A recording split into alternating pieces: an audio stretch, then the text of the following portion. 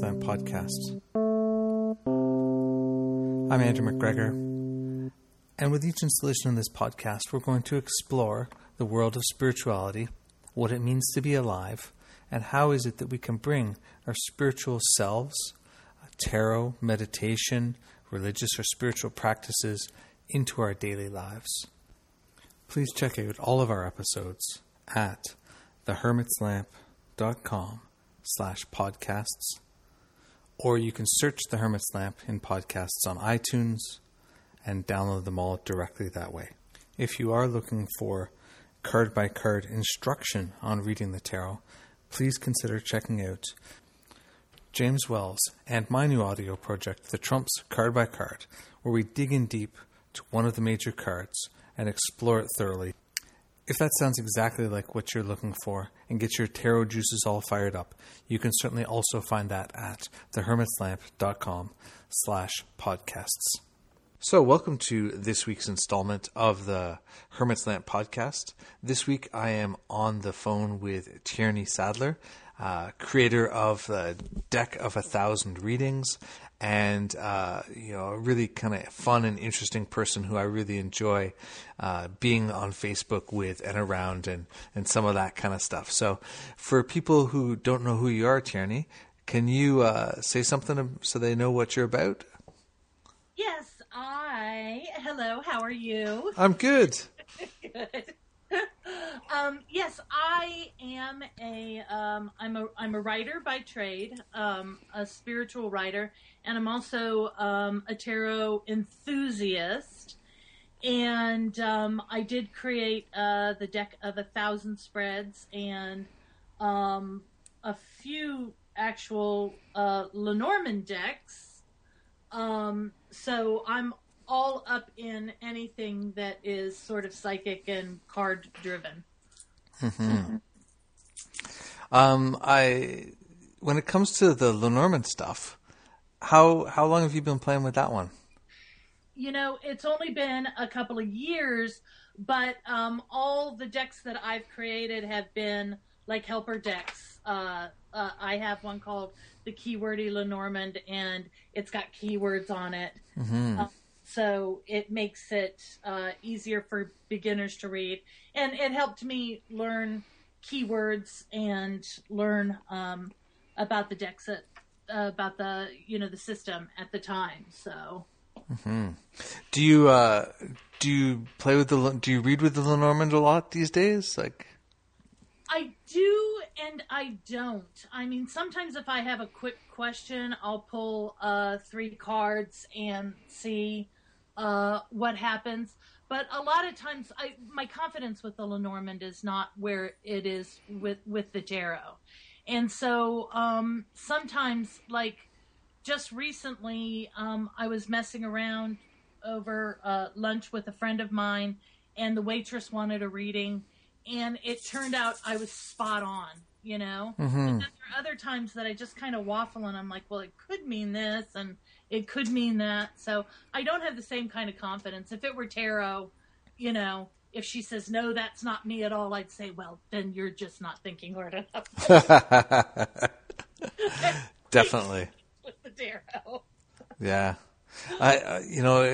It's hearing you talk about Lenormand has reminded me that it's been months and months since I pulled mine out. It's one of those things where it ends up on a shelf and I forget about it for periods of time. So I really like it. It's a very interesting approach to me, but at the same time, it has failed to gain momentum in my practice. I have a friend with a theory, and her theory is that these people like me and like her that really dove into Lenormand and took a deep dive and sort of obsessed with it for a while, that when we came out, we were no longer interested in Lenormand or tarot. That's her theory, that Lenormand is a tarot killer. kills all your cartomancy, eh? That's it. Done. And if this were a live show, your switchboards would be lighting up right now, I'm sure. I'm sure. But it is kind of interesting because same, when I kind of came out of it, like I'm sort of in a bit of a tarot lull right now, and I don't attribute it to Lenormand. I attribute it to a number of things.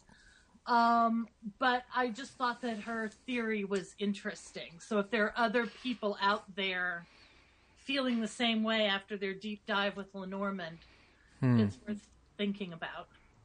Well, it's interesting because right now I'm running this class on reading the Tarot de Marseille with a bunch of different teachers from around the world teaching different nights and me. And the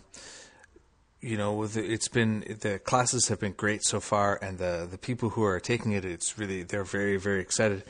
And one of the people actually said, "Oh, reading Marseille style decks is like reading Lenormand cards." And the thing for me is when I came across the Lenormand, which was about a year ago, I'd basically ignored it before that. I was like, I don't care. I don't have time for anything else. I was like, I'm too busy. And when I started looking at it and reading it, I was like, wow, this really is a lot like how I read cards, read tarot, And so it's not that I don't do the psychological and the other kind of ways of reading too, but the sort of the structure of it, the shortness of the answers, the thing that a lot of people put out like, well, construct a sentence, those are exactly pieces from my reading practice, although I never, I learned them from other places and other ways. So it's interesting, but I can see that, I can also see that there's a real theoretical tension between the two. I don't think there's any tension between them, but it seems like theoretically there's a tension, or there can kind of cause a tension. Oh, I'm in the wrong deck, or I'm taking the wrong approach, Yeah. Mm-hmm. Well, is Lee Burston one of your teachers, or is he? No, the teachers are Camelia Elias, Enrique Enriquez, Christophe Caroza, and Yov Ben Dov. Wow. Mm-hmm. Well, I had kind of, I wouldn't even call it a class, but Lee lives locally where I live, Lee Burston, and he's a Tarot de Marseille sort of expert, and he gave a presentation to our tarot meetup many years ago, and a lot of the ways that the Tarot de Marseille is read is like what you said. It's something that I layer on top of my reading. So like I look for, he was talking about, consistencies with colors and things like that, and numbers and all of that kind of stuff. And that's how I read tarot a lot. But I don't really see that so much with the Lenormand. So maybe I need to sort of look at the Lenormand different, because I don't see the parallel as much. Yeah, I think that the parallel is more in the delivery of the reading than in the actual reading itself, okay. Right? Yeah, The cards say this isn't going to happen. The cards say you will be betrayed. The cards say, you can't, whatever, right? You'll get a promotion, or you'll ascend to fame, or it's not so much in the interpretation, although I think that I think the notion that the fox means what the fox means, and it's a relatively short list, it is not the same as what does the emperor mean, which could be an open, an infinitely expansive list in some ways, right? Yeah. And so I think that practice, it's like reading playing cards, which I think is, another practice where it's very similar, right? It's, this means this, this suit isn't great. This suit is more desirable. These numbers mean these kinds of things. And when you put it together, you kind of get that sort of very, very linear, very practical, very grounded. Matter of fact. Yeah. Like, you can say what you want, but he doesn't love you and he's not coming back, Thank you for your money. See you next week, That is what the scythe and the coffin mean. Exactly, right? Yes. So, yeah. Yeah. Mm-hmm. Okay. But, it's interesting. I haven't really thought about it that much, but it's sort of been on my mind lately. And I'm always interested in what other people have to say about it. Yeah. I am not. I will say I have not put a whole lot of time into the Tarot de Marseille or even playing cards. So, Yeah. you know. Yeah. Well, why would you? It might ruin you forever then. Oh, that's it. That's right. So I could stop bathing. Lenormand is the coffin, and playing cards are the nails, and Tarot de Marseille is the hammer or the shovel, maybe. That's it. Bury it deep and forget where it is. So before we started up the recording today, we were chatting a bit about the challenges around reading in stores and sort of open-ended, like, I'm curious, you read for the waitress, you said, right? And that's sort of like, anything could come up, right? And then I was just joking as we were a bit before about the predominance of, the forlorn lover who is hoping for something that's not really likely to happen, How do you pick and choose who you're working with? Well, that's still an ongoing process. I had mentioned to you that James Wells has this whole questionnaire that you have to fill out, and basically the idea behind the questionnaire is basically to screen out the kind of people who are going to be asking these yes/no type questions, or the kind of people that he doesn't want at his practice, whatever that is. Mm-hmm. And that's pretty brilliant, if you ask me, because I think that most people just take whatever comes, whatever calls on the phone, and then they're maybe quasi-satisfied with their clientele, So because tarot is not the way that I make my living, I just I'll read for professionally for a year or two. Nobody's beating down my doors, because I don't really promote myself. I just say, okay, whatever. And so I'll get a reading now and then. And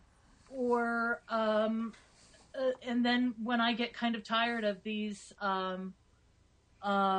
will that lying, cheating sack of poo come back to me, please? Will he come back to me?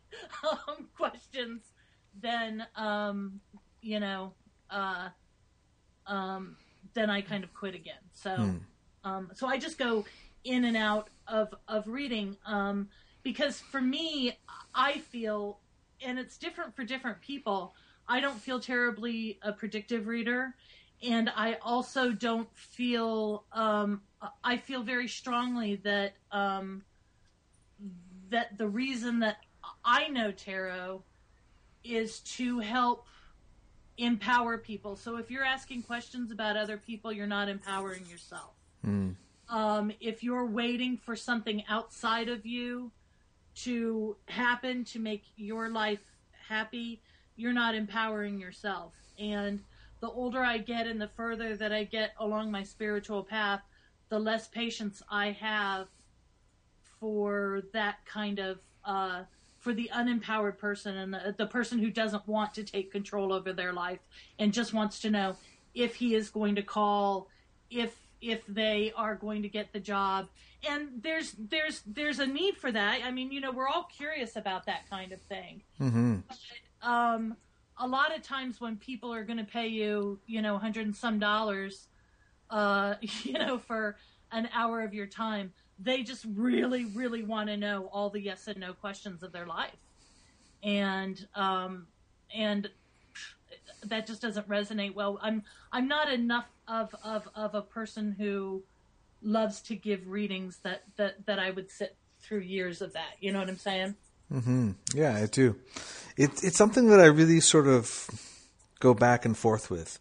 A while back I wrote my tarot manifesto, and so if you're on my site and you're looking at the readings, it's basically like what it's like to come and read with me, and that's done a pretty good job of filtering people. There are people who read that, and that's why they come to me, which is what I want.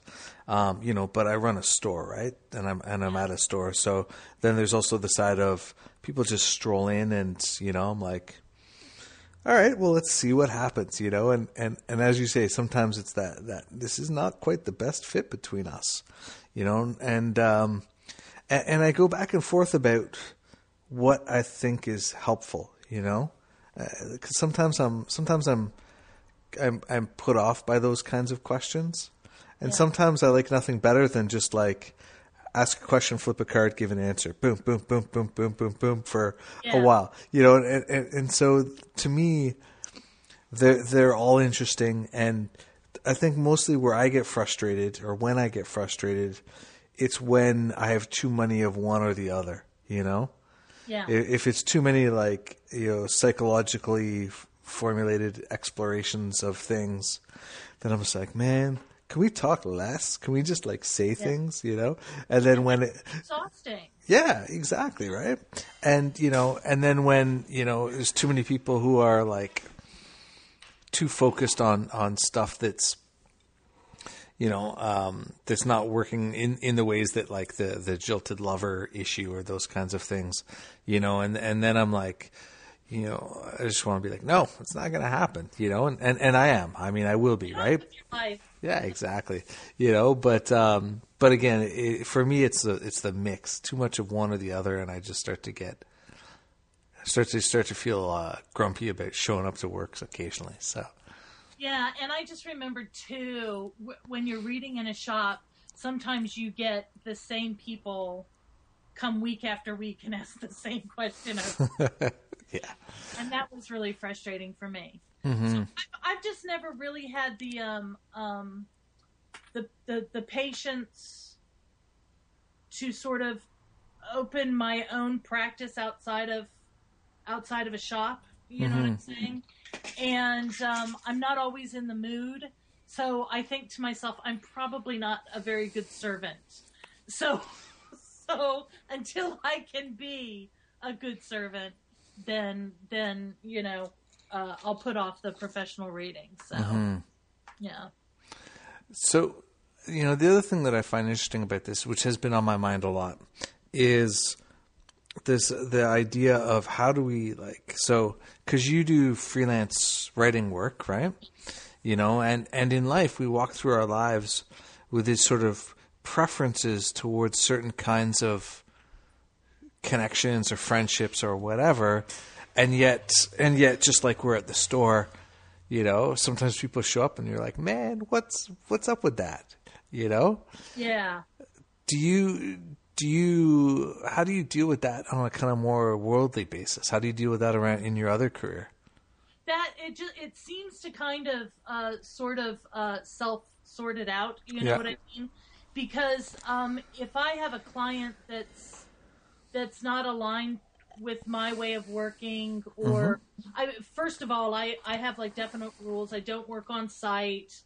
For example, because I need to be here to take the phone calls, to deal with my clients, and to just kind of be, free. Yeah. Cue the Freddie Mercury, right? Yeah. I want to break free. And I don't work with like recruiters or like the places that bring you work, right? So pretty much everybody who comes to me is somebody who's referred to me. And if our chemistry isn't going to work, we find that out with the first job and they just never call me again, or I don't accept work from them again. And then that's it. So, most of the clients, all of the clients that I have are people that I've worked with for a good period of time, and I have good working relationships with, and everything's kind of done in a healthy sort of business way. You know what I mean? Yeah. It's a completely different thing for me when it's your main source of income than when it's just something for extra money, which is what tarot was for me. Right. when I used to, because before I started doing this, I used to work in graphic design and advertising.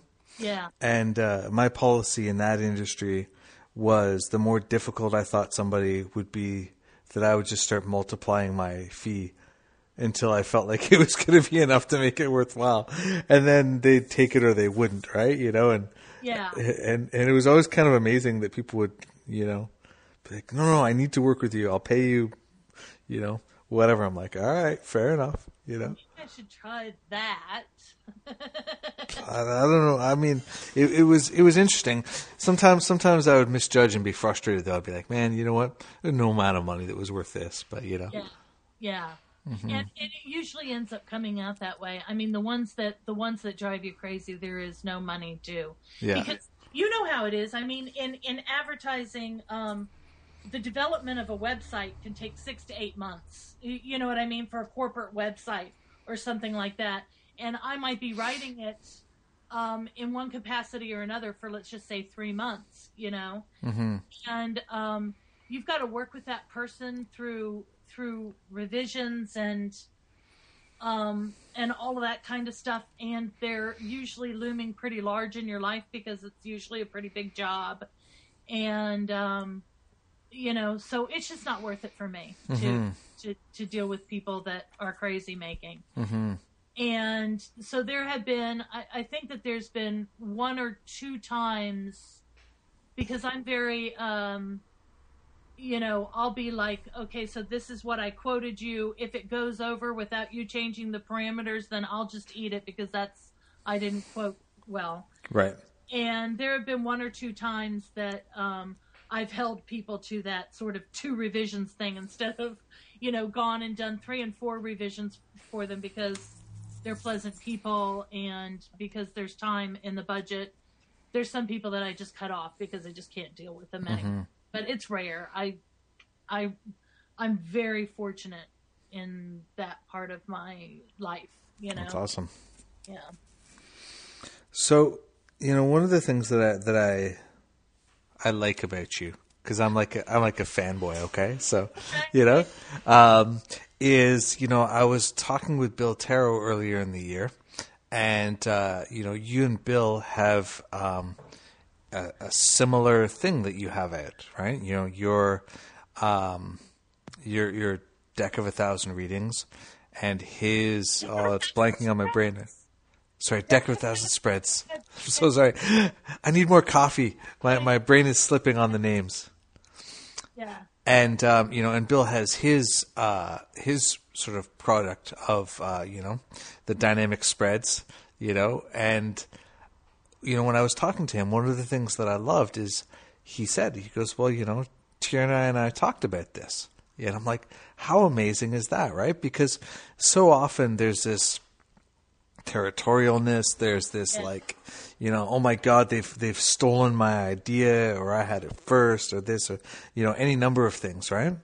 Yeah. And I just love that, you know, the two of you could just have a conversation about, you know, your works. So yeah, and we did, and it was great. I think it was a very sort of healthy thing for both of us. I know that I have been, especially in the past few years or so, really sort of trying to embody this choose love over fear thing.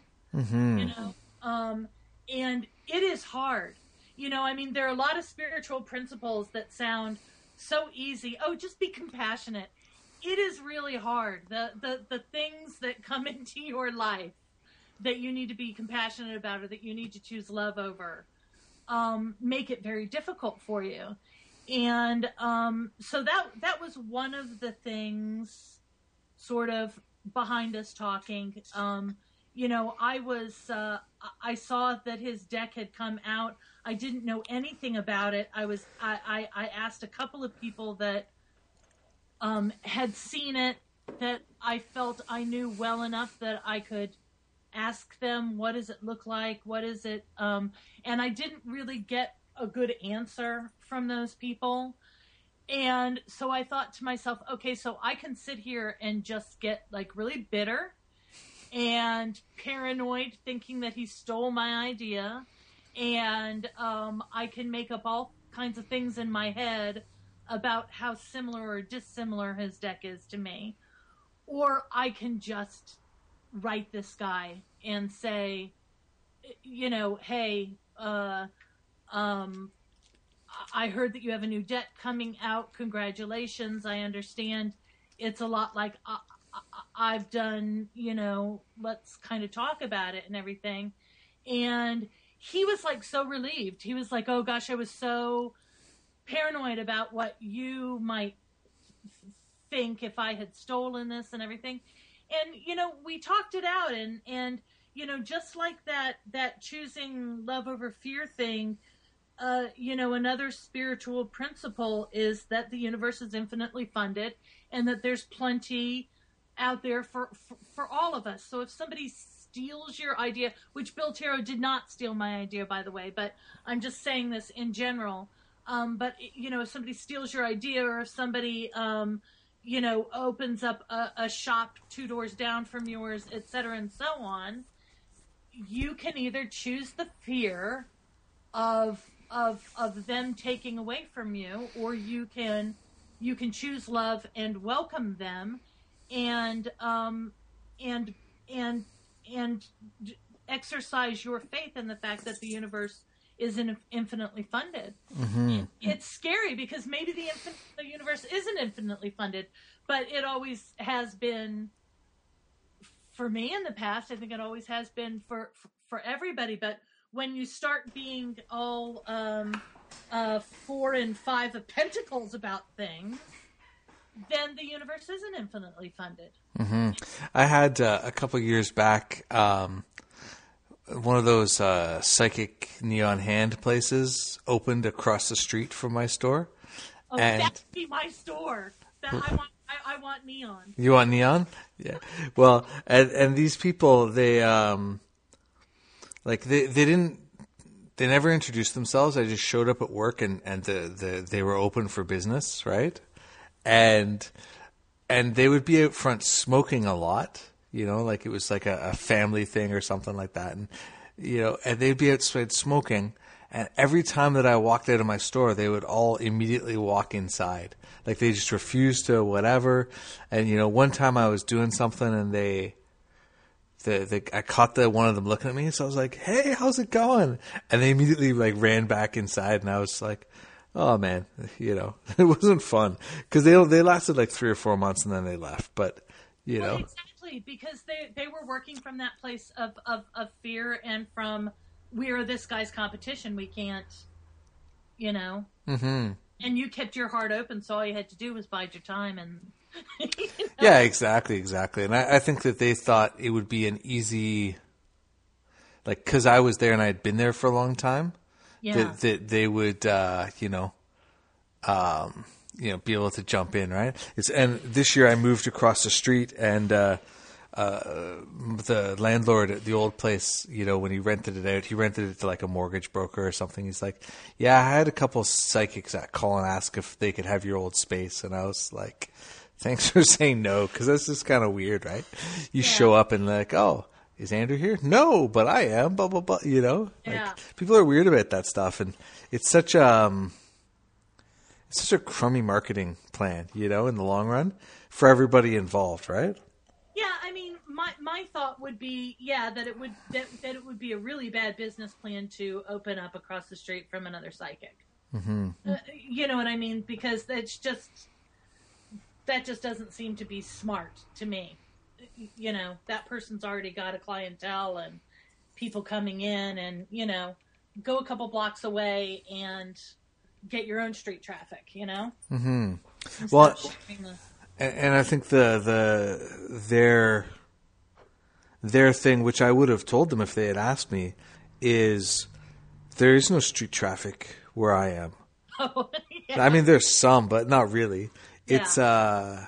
It's a destination thing, and it's I've been in the neighborhood for 10 years doing readings. So, for me, not the last move, but the move before, because this move I just moved like 100 feet up the road.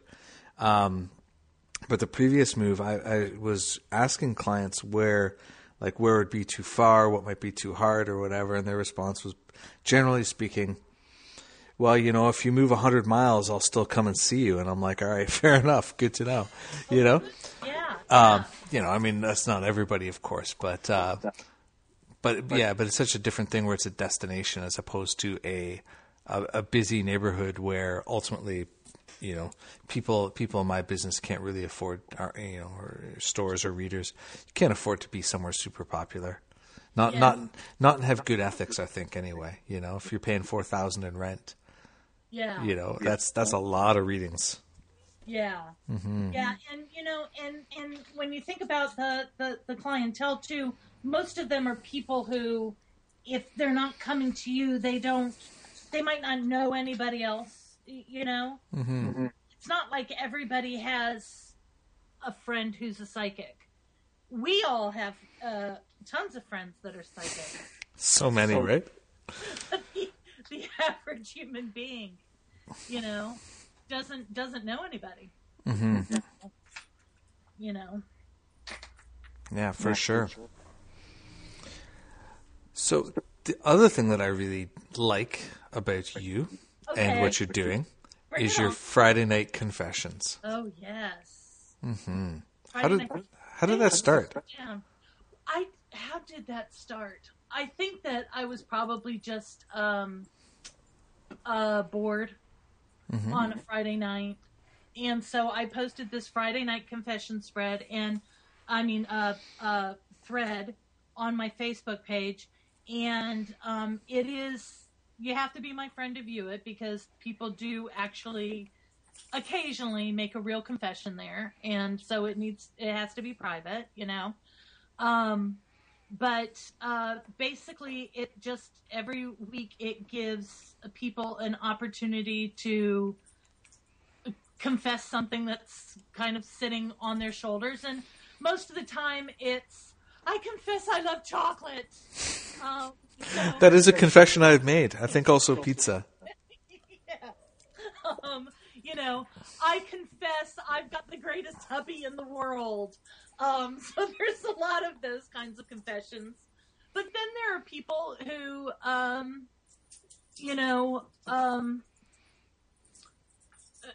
who have something more serious or who,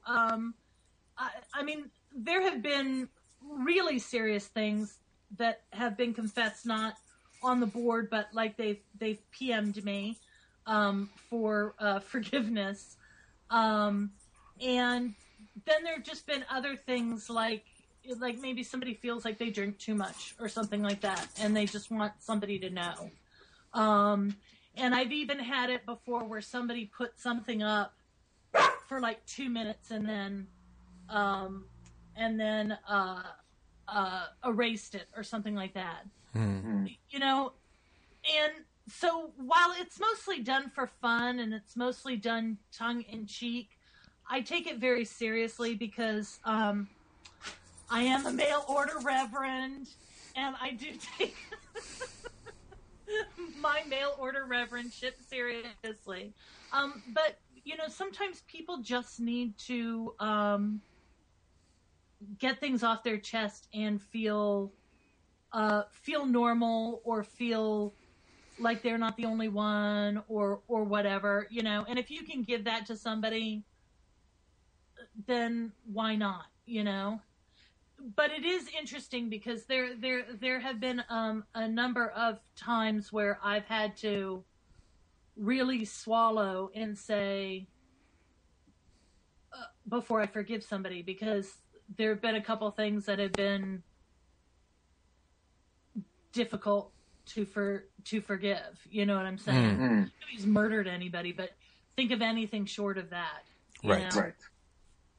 So, so that's what Friday Night Confessions is all about. I've actually been kind of thinking to maybe scale it back and do it every other Friday or something like that because it's slowed down over the years. Mm-hmm. I've been doing it for many years, and now I might get 20 posts on the thread, and it's mostly people saying, I confess I love my hubby.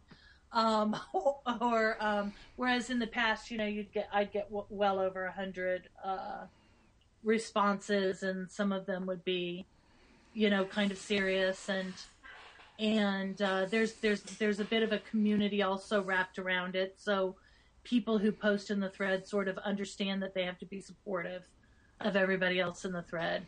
Mm-hmm. Well, you know what's going to happen now after this? All these people who are listening to this podcast, right? Like all 800 or 900 of them are going to show up, because who doesn't want somebody who? Well, there is that. Yeah. You'll get the requests first, right? And then, because who doesn't want someone who takes their mail order reverendness seriously to give them absolution? Yeah. I do. I like it. Exactly. I think that people just, all of us just want to be heard and just want somebody to listen and want to know that we're okay. I mean, I think that that's a huge foundation of, we'll just pretend that your next question was about my blog, is about my blog. Uh-huh.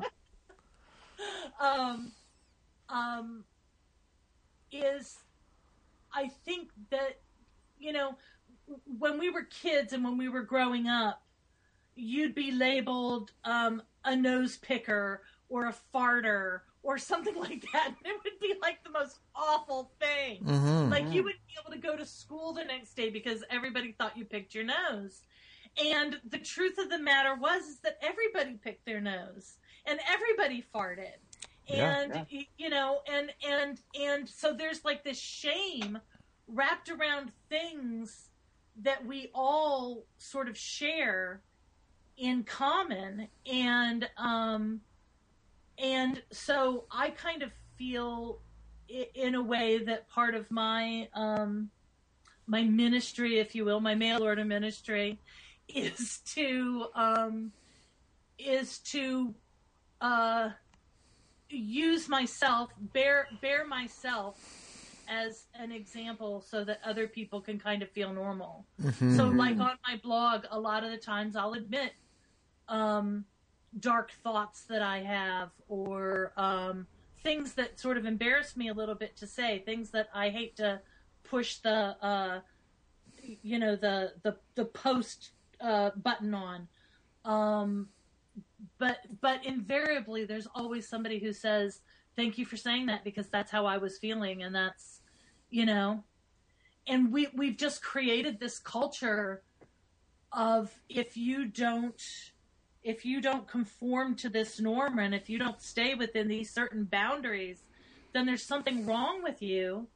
When the fact of the matter is that like we all have something. Mm-hmm. Mm-hmm.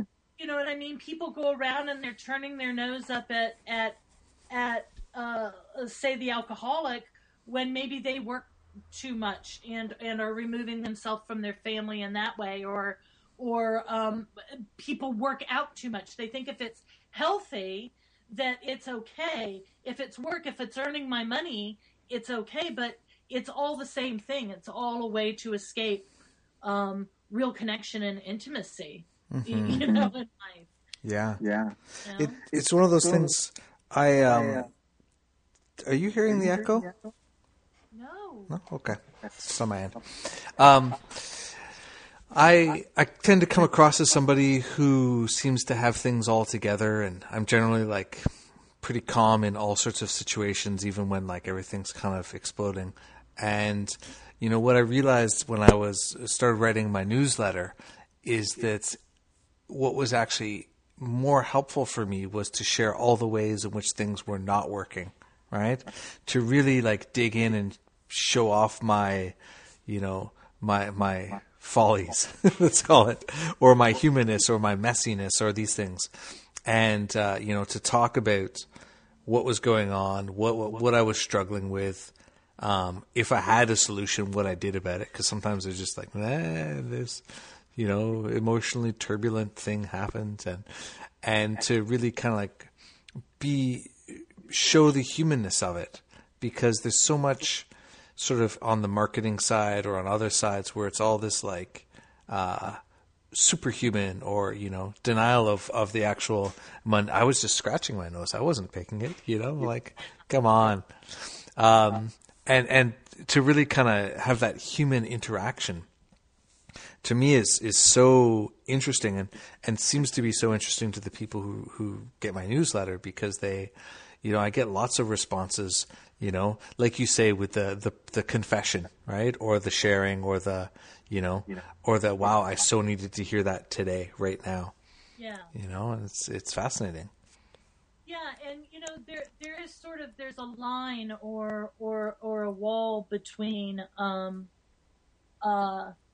let's just say, intimacy and standoffishness and, oneness and separation, right? Mm-hmm. That exists based on a person's persona. Like you said, you come off as being so put together from the outside view. How healing is it for someone who's looking over the fence to see that you're just as messed up as they are? You know what I'm saying? Mm-hmm. And that they probably look put together too, So as sort of a spiritual teacher, which is kind of the direction that I'm trying to move in, I want to be somebody who shows the world that you can be wise and that you can be choosing love over fear or whatever that is, but you can also be like totally screwed up in so many other ways, because we look at our spiritual teachers and our gurus, they're shiny and they're perfect. And I just think that there's so much healing in knowing that that's just a facade. Mm-hmm. And a lot of people don't get that that's such a facade. And so that's why people always fall off of pedestals, because we put them on pedestals. We assume that what we see is 100% of the person, and it's really just what's out there for public consumption. Yeah. And all of the teachers that I've had have their humanness. The ones who have the most respect for me are the ones who admit it and acknowledge it. And the ones who things didn't work out with were the ones where they were, there was some denial about it, right? Yeah. And so you gotta confess. It's you gotta say it. You gotta let it out. You gotta acknowledge it. I think. Interesting. Many years ago, I worked for one of my freelance clients. The creative director came up with the cheese that goes crunch. Right? Which is like one of, I just think, the most brilliant taglines out there. The cheese that goes crunch. I mean, it's just so, for Cheetos, it's just so perfect, right? Mm-hmm. And so, he came up with that, whatever, like in the 50s or 60s or whatever, back when we were kids. And I would talk to him and I would admire him. And he said to me, don't put me on a pedestal, because I'm just going to disappoint you and I'm going to fall. And I didn't really listen, and he disappointed me and he fell. Mm-hmm. And he was so right about that.